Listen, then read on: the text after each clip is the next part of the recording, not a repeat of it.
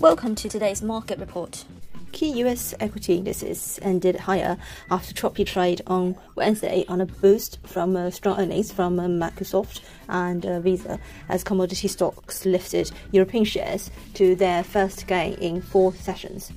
The euro dropped to its weakest since 2017 after Russia halted gas supplies to Bulgaria and Poland, and investors fretted more about the region's economy.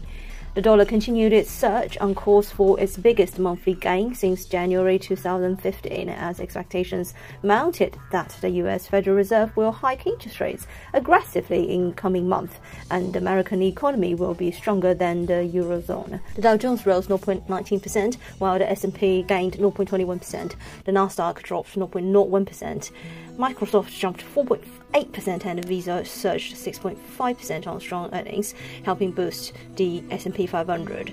Some of Wall Street's biggest names have reported results this week, with investors seeking a counterweight to the deluge of negative news that has pounded stocks. Google parent Alphabet Inc. fell 3.6% as slowing YouTube ad sales pushed quarterly revenue below expectations. Boeing Co. dropped 7.5% after disclosed $1.5 billion in abnormal costs from halting 777X production. The pan-European stock 600 rose 0.7% after having hit 6-week lows at the open, with miners and oil stocks both gaining. German shares, which underperformed through the session, rallied at the close. European corporate earnings were mixed. Credit Suisse reported another quarterly loss, and Deutsche Bank warned the Russia-Ukraine conflict could hurt annual earnings. MSCI's benchmark for global equity markets retreated 0.17%.